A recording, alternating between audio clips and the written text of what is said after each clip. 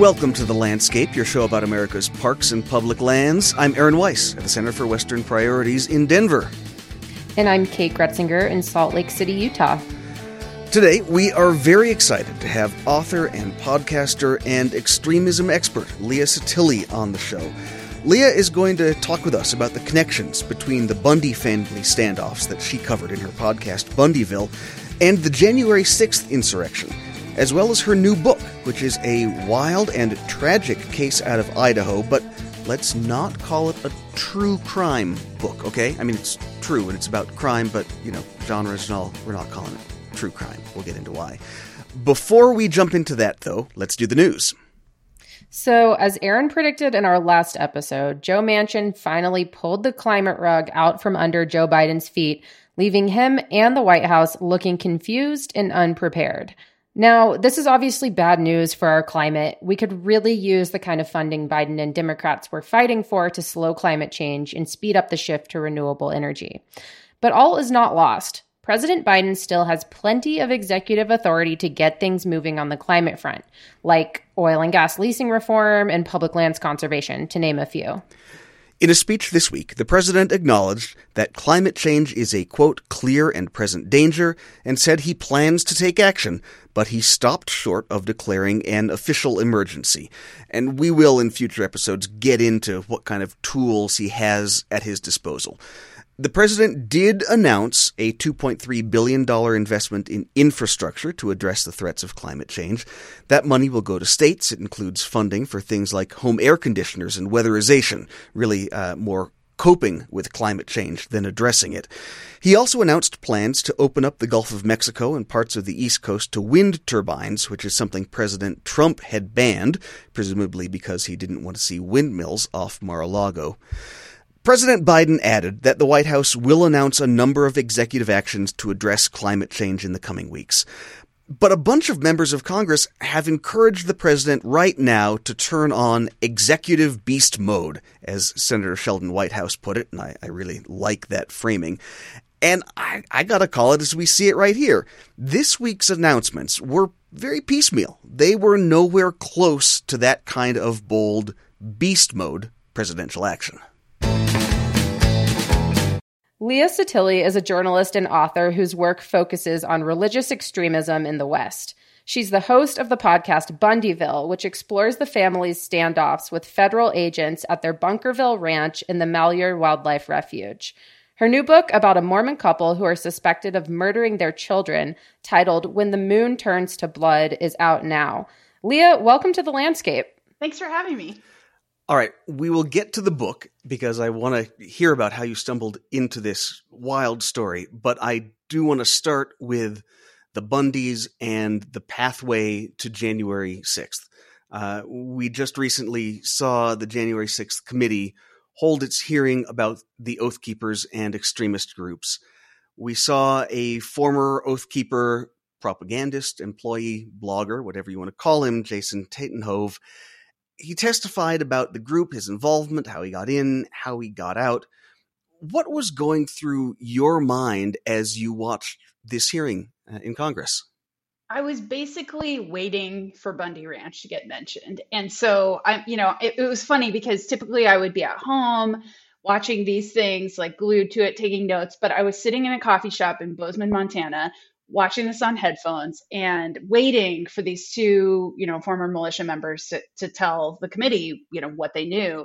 And it took a while. And then the first words out of Jason Van Tatenhove's mouth was, well, it got started for me at Bundy Ranch and the Sugar Pine Mine standoff. And I just my hands went up in the air. I almost knocked the table over.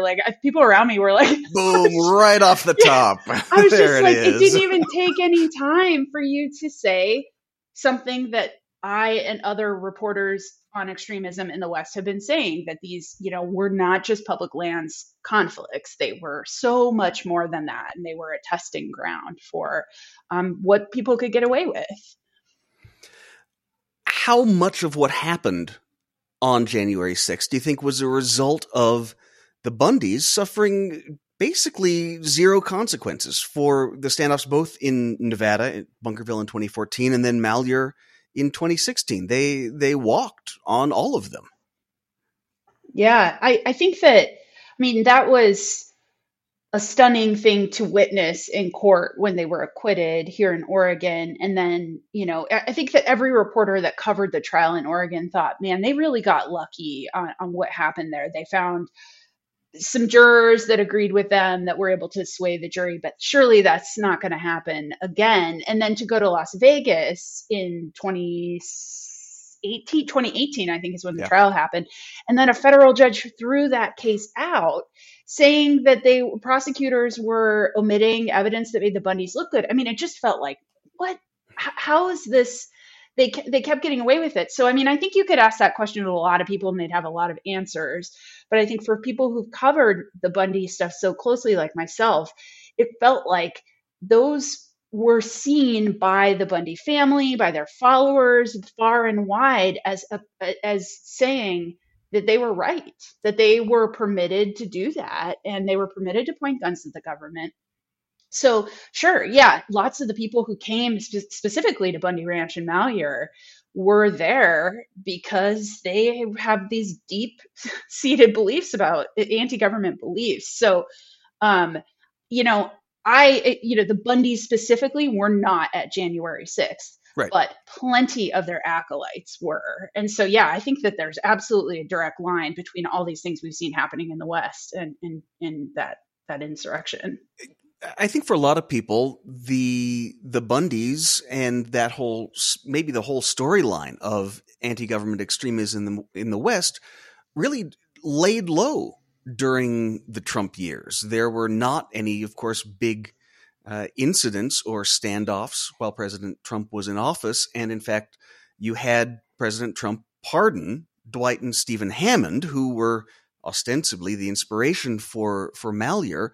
What was going on in that world, in the extremism, Oath Keepers, Three Percenters, then the rise of the Proud Boys? What was going on there during the Trump years?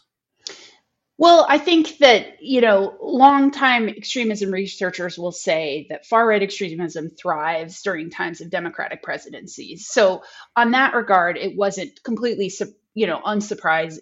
It wasn't unsurprising that people would cool down during Trump. I think why they cooled down, though, was that suddenly their belief systems were being shared by the Secretary of the Interior, by people being floated for the head of the BLM.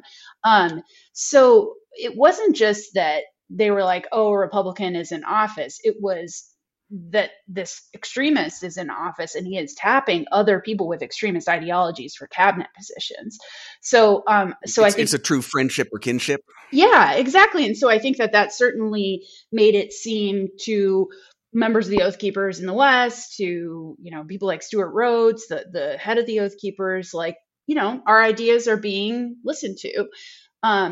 So yeah, it did cool off in terms of standoffs and things like that. But you started to see an embracing and I'm speaking as a Western reporter. So you start seeing an embracing of these groups on a larger level, specifically when the pandemic happened and anti-government groups were just delivered a gift on a platter to say, hey, all these anti-government ideas we've been having, well, they're also making you wear a mask and they're going to make you get a shot. And so the pandemic functioned as a recruiting tool for those groups who were seen as kind of bonkers, as kind of on the fringe before. Suddenly people were aligning with them.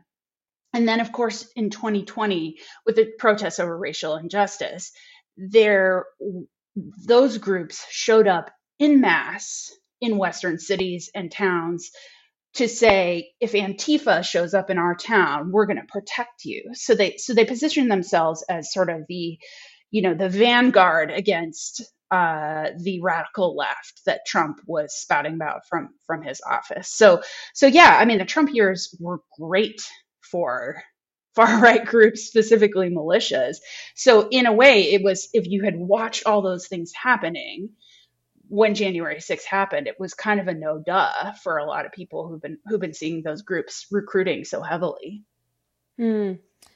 Leah, I want to back up and go back to something you mentioned earlier, which is that you were just waiting for the Bundy Ranch to sort of come up at these hearings. Mm-hmm. Could you say a little bit more about the connection between the Bundy family and groups like the Oath Keepers and other far right groups? Like they're not just tangentially connected in their anti-federal government sentiment, right? There's sort of a deeper connection or a more physical or like concrete connection than that. Yeah. So in the days preceding the Bundy Ranch standoff in 2014, Cliven Bundy got on YouTube, with a far right propagandist who was aligned with militias, who'd been present at Ferguson when the Oath Keepers were there, had kind of cozied up as somebody who was a journalist, and I'm using air quotes that your radio listeners can't see, but so Cliven Bundy got on with him and said, we're in a situation where we might have another Waco here, and which is my hometown. Is it really? Wow! Sorry, I had to jump in. We can come back to that. So, we might have another Waco here. We've been protesting. Cliven was very clear. I've been protesting the ownership of land by the federal government for years. I've done everything that I can, and now it's about time we call in the militia. So he did. He called in the militia, potentially promising another Waco, and people came from around the West, and that was 3%ers. We have the famous photos of Eric Parker pointing a sniper rifle at the federal agents that were there at Bundy Ranch. He was the 3%er. We have the Oath Keepers. I have talked to Oath Keepers from around the West that were there, that were, affiliated and kind of loosely affiliated, but people who went there and met other people. They networked at Bundy Ranch. They got ideas. They talked about battle plans. Specifically, I spoke to a guy who was there who got real fired up about the federal government and tried to bomb a BLM building in Arizona. Wow. These were ideas that all started at Bundy Ranch. So when Jason Van Tatenhove said, it all started for me at Bundy Ranch, it was just like, well, of course it was. You also remember the Oath Keepers are a Western-born organization. They're out of Montana. So this is a lot of these, there's militias all around the country, but the ones who have been so proactive in pushing their anti-government agendas have been in the West. Since I just finished your book and it's talks a lot about Mormonism, what do you see as sort of the religious leaning of these groups? The Bundys are very Mormon and or have their own version of the LDS faith that they sort of ascribe to. But how much would you say LDS and Mormon beliefs sort of play into these militias' beliefs and efforts? I think it's a really good question. I would not say that I have encountered a ton of LDS militia members, but I certainly have encountered people who consider themselves Christian, who are very motivated by this idea that they think that America should be a Christian nation. Specifically, the Oath Keeper who I spoke to in Utah, who tried to bomb a federal building in Arizona, he was very fired up about just Muslims in general. And so believing that America should be a Christian nation. So I would say they would be more connected in my mind with the rising Christian nationalism that we're seeing kind of pervading every part of our politics than the LDS Church specifically. Now, as you saw in the book, the people that I wrote about and the Bundys sort of share this very fringe LDS beliefs having to do with, the exceptionalism of Mormons saving the Constitution. I would say, that's not a mainstream Mormon belief at all, but that is something shared with Christian nationalists, is this idea that they are the ones to save the Constitution. Last question before we dive into the book, which is the racism that we have seen become more explicit along with some of this Christian nationalism. Folks like the Proud Boys and the Unite the Right rally that we saw during the Trump years, back when, during Bunkerville and Malheur, that was certainly not as explicit. I think a lot of people have forgotten that the media circus around Cliven kind of petered out the first time when he went on a crazy racist rant in front of TV cameras. But how much of this movement is either rooted in racism or just racism adjacent, and you've got kind of strange bedfellows between anti-government folks and just explicit white supremacy? I think that's an excellent question. I think it's one that a lot of extremism reporters are considering. I think you're right, Aaron, that people do kind of pave over that part of Cliven Bundy's story, was this wild rant about Black people being better off as slaves. Slavery. I mean, it was really disturbing. It was terrible. And I think at the time, people just were like, yeah, he's old, and kind of moved past it. But when I interviewed the Oath Keeper in Utah, he was super racist and didn't think that he was. But I think that if you are going to be a part of the far right right now, in this moment, post 2020, post George Floyd, you are on board with some racist policies. So I think it's interesting because you see people sort of like, gaming out, okay, why are people invigorated by far right groups right now? Oh, it's the economy. Oh, it's this, it's that. I really think that racism is just at the center of everything, that so much of the emboldenment of these groups post 2020 and the recruitment to them was because they were freaked out about Black people saying, hey, we're sick of getting shot by police, so like the Blue Lives flag that you see flown by militia groups, but also by police officers. It's like there's a racist undertone to all of that. So I really think that, I think that racism is everything. I don't think that you could agree with Donald Trump. I don't think that you could agree with the right at this moment in time without agreeing with their racist ideologies. I think it's everything. Leah, why do you think it's important that people see the connection between January 6th and public lands extremism?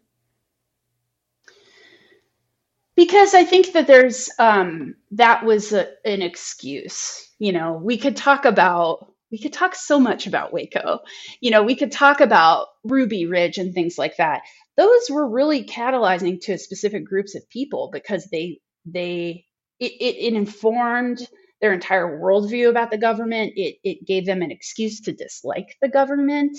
People who already disliked the government. Think about Waco. You think about Timothy McVeigh being there, and that was what made him bomb the Alfred P. Murrah building in Oklahoma City and killing 168 people. So there's connections.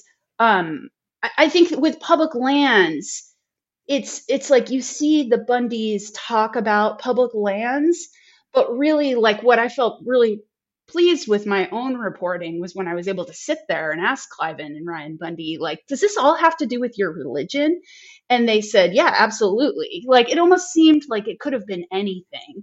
It was just that was their closest connection with the federal government was on public land. So you take that around the country and wherever people are connecting closely with the government telling them to do something, then that's going to be their issue that informs their anti-government police system. So yeah, I mean, I think that the public lands thing, obviously it's been, this is Sagebrush Rebellion. This goes back decades and decades, but I think that ignoring those things, I often am really, salty on Twitter about East Coast media sort of not paying a ton of attention to these public lands conflicts, but I think that they were just such a perfect petri dish for these groups to just breed and breed and breed and get bigger and try things and see what they could get away with and say, hey, we got away with this, that, and the next thing. Now we can go try and do a 1776 there at the Capitol, which is exactly what they did. Yeah, it's often written off as like,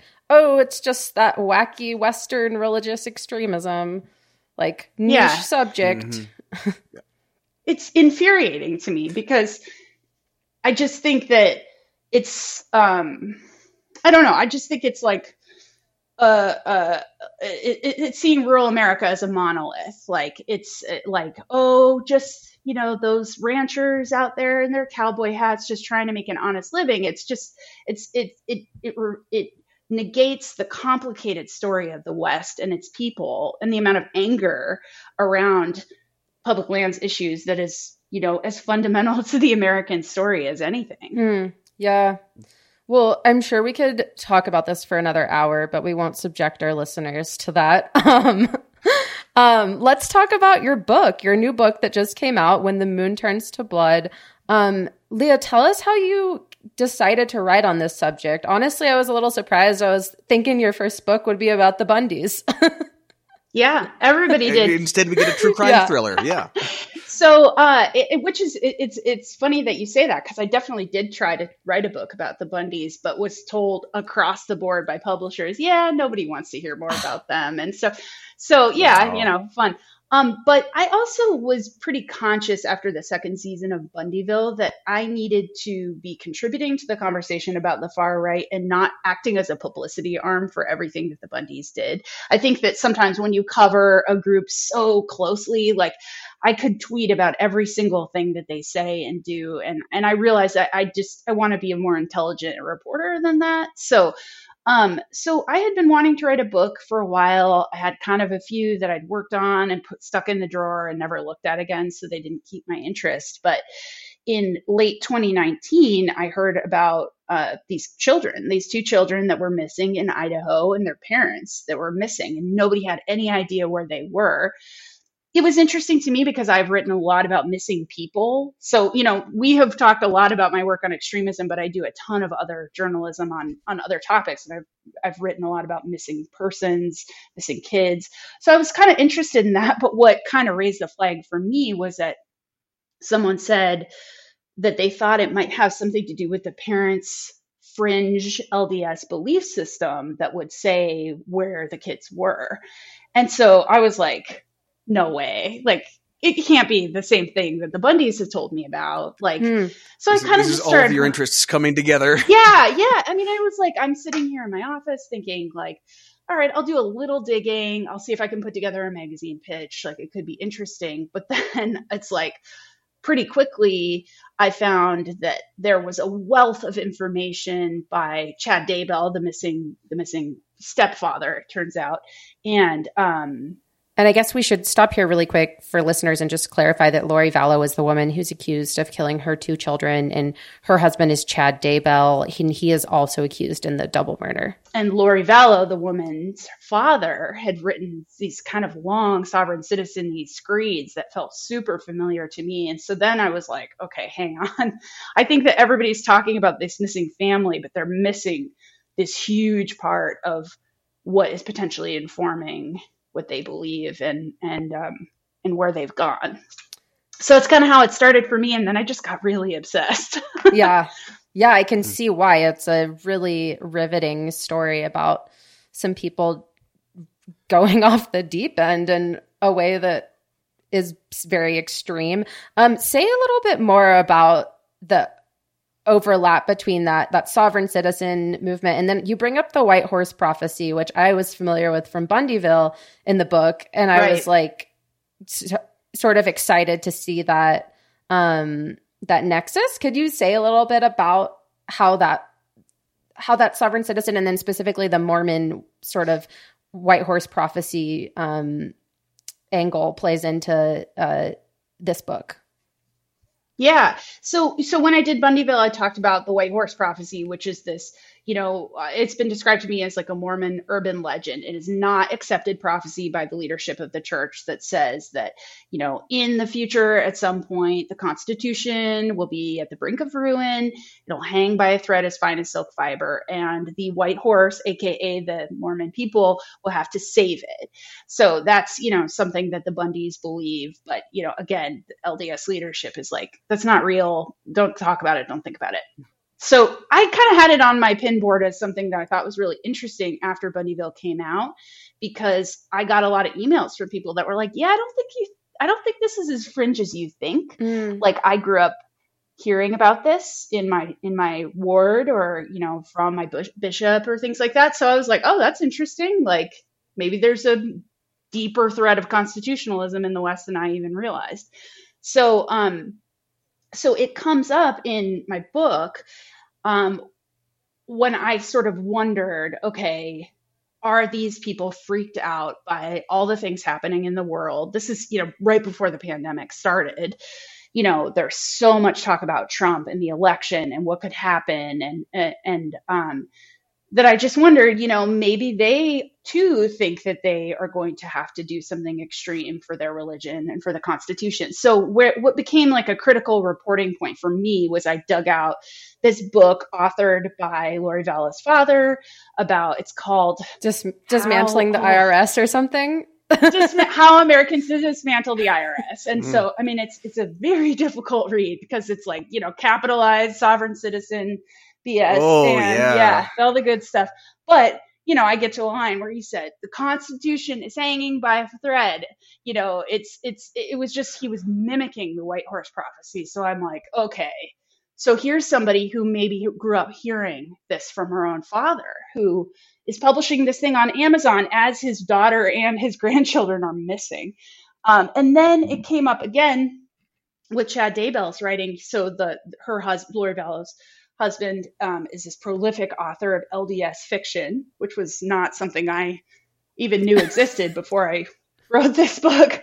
But I read a lot of that, and where he was talking a lot about the Constitution through these fictional stories and how, the UN was invading and Russia was invading, and the Mormons were the ones that were surviving, though. So it just was like this literary exploration of the White Horse Prophecy. So yeah, that you couldn't ever put the Bundys and Lori Vallow and Chad Daybell in the same room.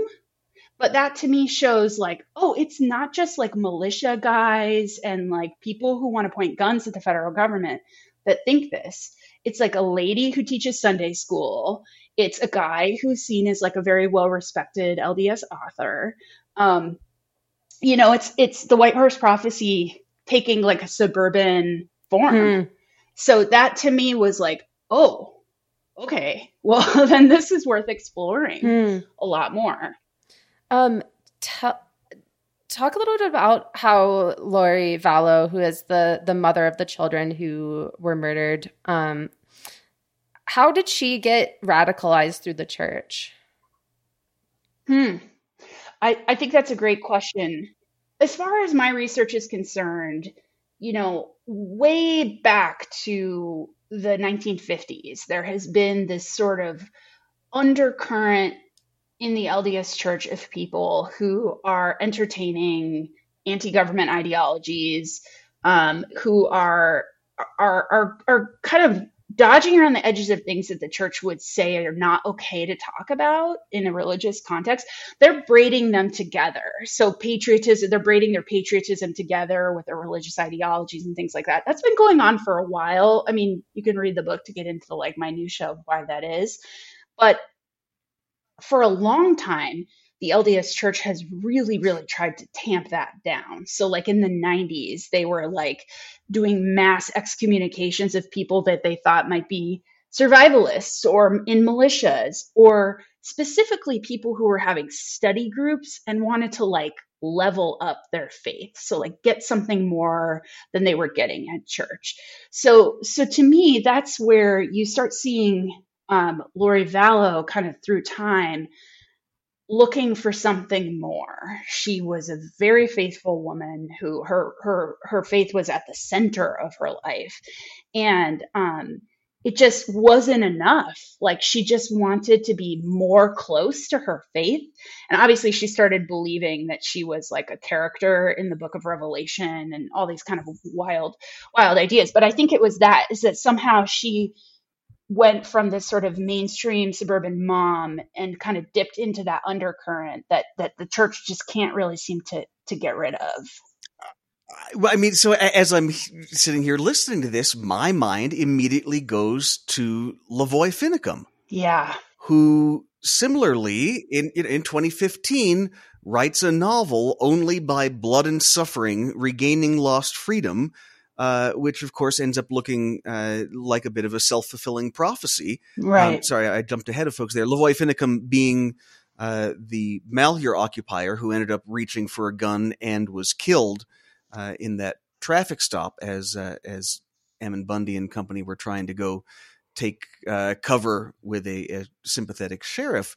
I mean, to what extent are folks like this writing their own destinies in these kind of prophetic novels, imagining their own deaths, I guess, bleakly? Yeah, I mean, that's a really good shout to think of that. Finicum, I think, is such a complicated and tragic character, if I can call him that, in the Bundy universe, and that he was by all means this sort of really kind of normal guy looking for something, and then like radicalized super quickly after Bundy Ranch, and then obviously is like a martyr for the went far down that right. rabbit hole. Yeah. I mean, I will never forget talking to his brother for Bundyville, and just hearing sort of the confusion, but also the support that the family wanted to give him in death. And it was just a really complicated thing. But, in my book, I really dive deeply into the work of Chad Daybell. So it became my like pandemic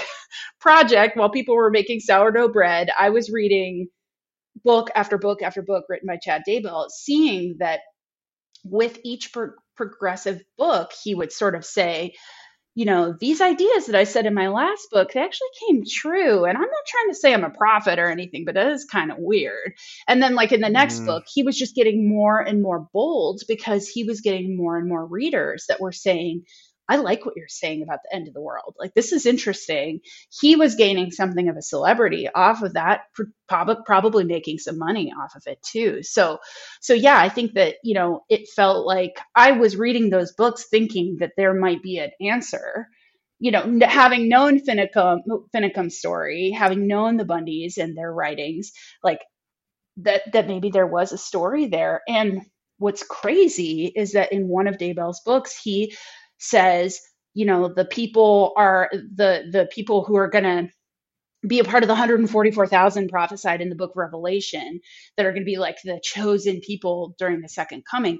They're not going to Salt Lake City anymore. They're going to Rexburg, Idaho. And they're going to baptize people in a pond, and they're all going to wear white and things like that. Well, Daybell moved was trying to move a ton of people to Rexburg.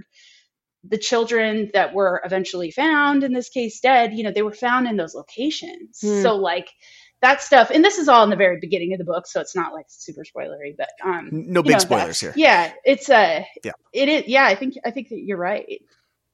So you had sort of been talking about Lori and the Mormon faith, and how there are all these sort of spin-off groups of Mormonism that are like pretty radical, like the prepper groups, or like, I think she kind of gets into this like energy working group with spirits. Yeah. I won't say any more about that. But do you think that there's something inherent about Mormonism that makes LDS folks sort of susceptible to these pretty intense conspiracies? Or do you think that that's not a fair line to draw?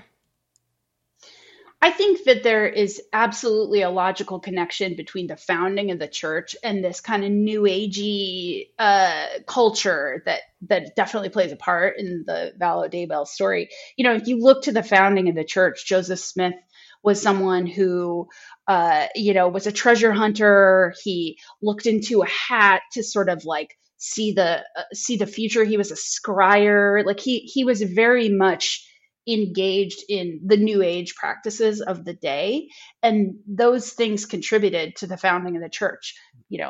For people who don't know, the story is that he unearthed these golden tablets written in some sort of ancient language that only he could read.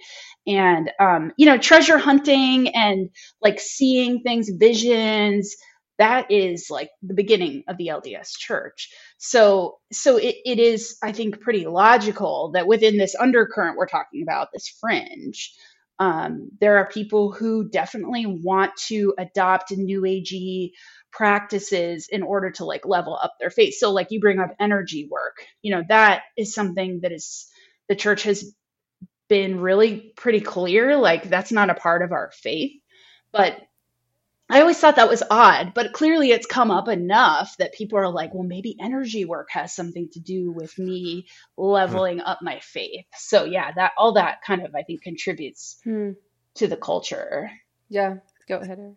Now, I'll just note that this is not necessarily unique to LDS culture. You go back to the 90s and the wild popularity of the Left Behind series of books and movies, of post-apocalyptic fantasies of what happens after the rapture.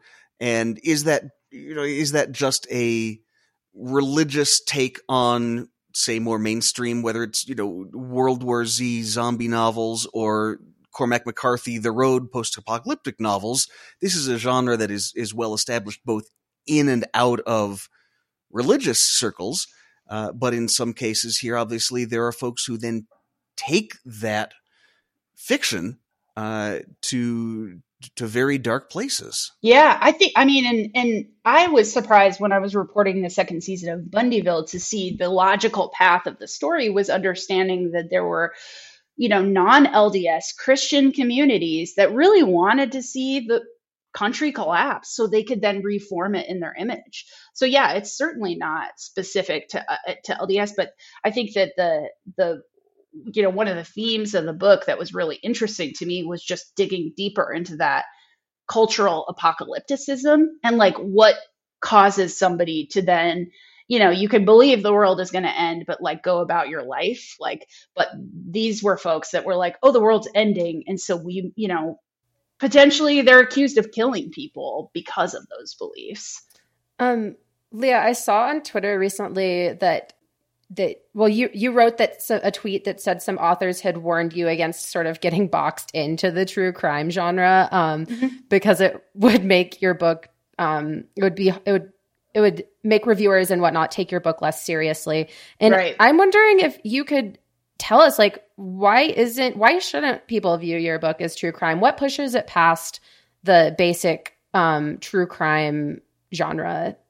Yeah, I mean, so I've been a journalist for just edging on 20 years now. And I know that I know what makes a good story. I know what makes a good narrative. I think the Valo Daybell story, on its own, without any reporting, is like the plot of like a crazy Coen Brothers movie. Like, it's just weird. It's crazy. There's things that happen that you're just like, I cannot believe that happened. So it was a good story on its own. But I wanted to almost like, I've used the comparison before when you're like feeding a baby and you have to like zoom in the vegetables, like boom, like an airplane kind of thing. Like, that's kind of what I feel like I'm doing with this book. Is it like there is the zoomy, action of the true crime narrative, but like if you chew on the food, what you're going to get is a deeper understanding about religious extremism in America right now. That the Valo and Daybell were unique in many ways, but they were also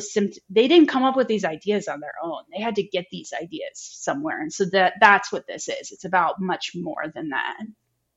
Well, they were part of these communities that you talk a lot about in the book, these online communities and also in-person groups. One thing that struck me as interesting and actually connects back to what we were talking about is that this group, oh my gosh, I wrote it down, Avow. Another voice of warning. Yes. Another voice of warning. Thank you. Yeah. It's like this online forum for preppers, and they were like going nuts around the 2020 election when Biden won, or even before Biden won. What connections do you see between this sort of prepper Mormon LDS group and January 6th?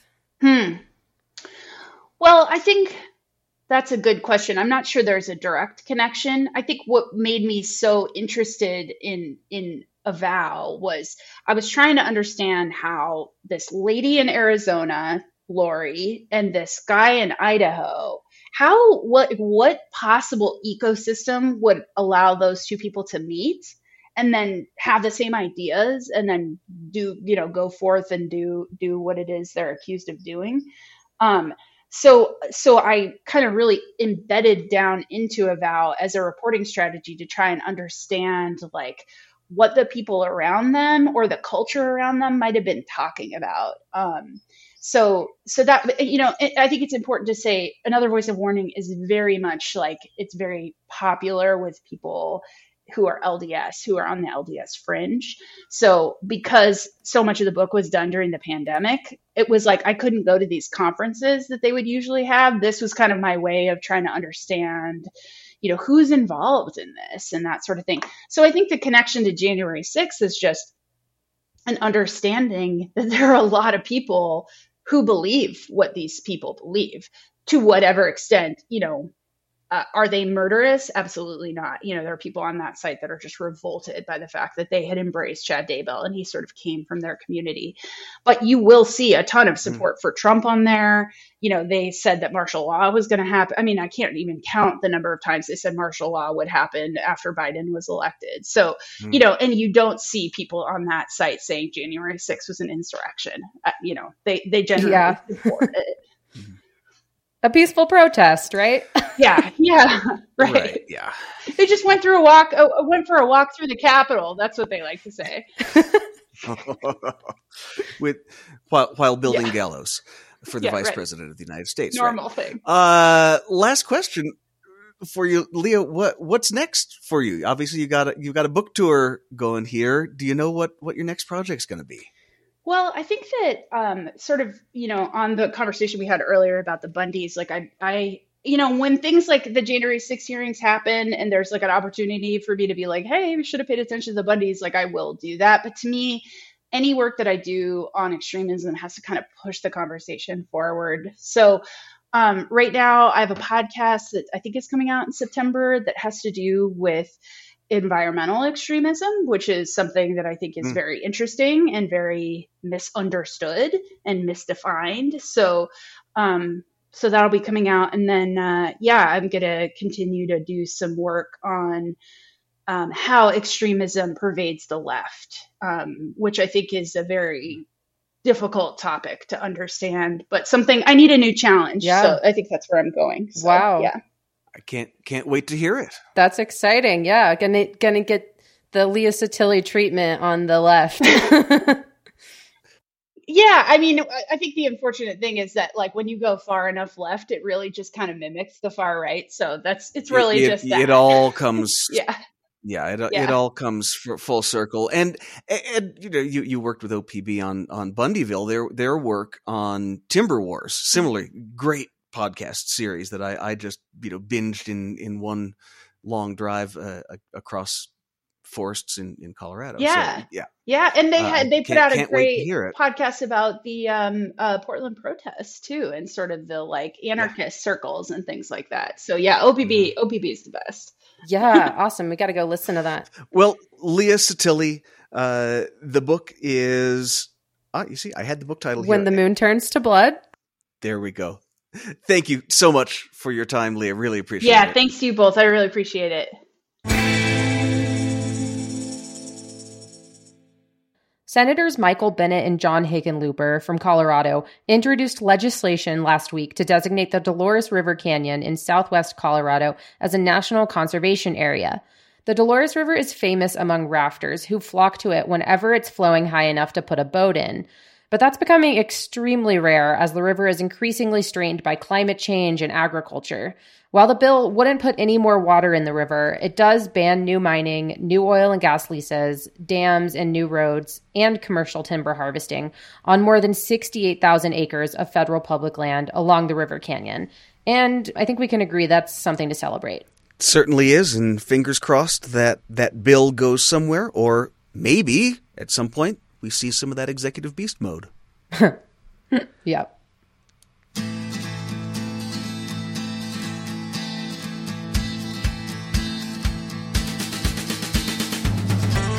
All right, that is it for this episode. As always, if you've got something to say to us or just want to let us know how much you love hearing our voices in your car every morning, email us, podcast@westernpriorities.org. We will link to Leah Sottile's op-ed in Slate about the Bundy connections to January 6th, as well as her book, When the Moon Turns to Blood. That's all in the show notes for you. Thanks so much to Leah for taking time to talk to us about religious and public lands extremism, and thank you for listening to The Landscape.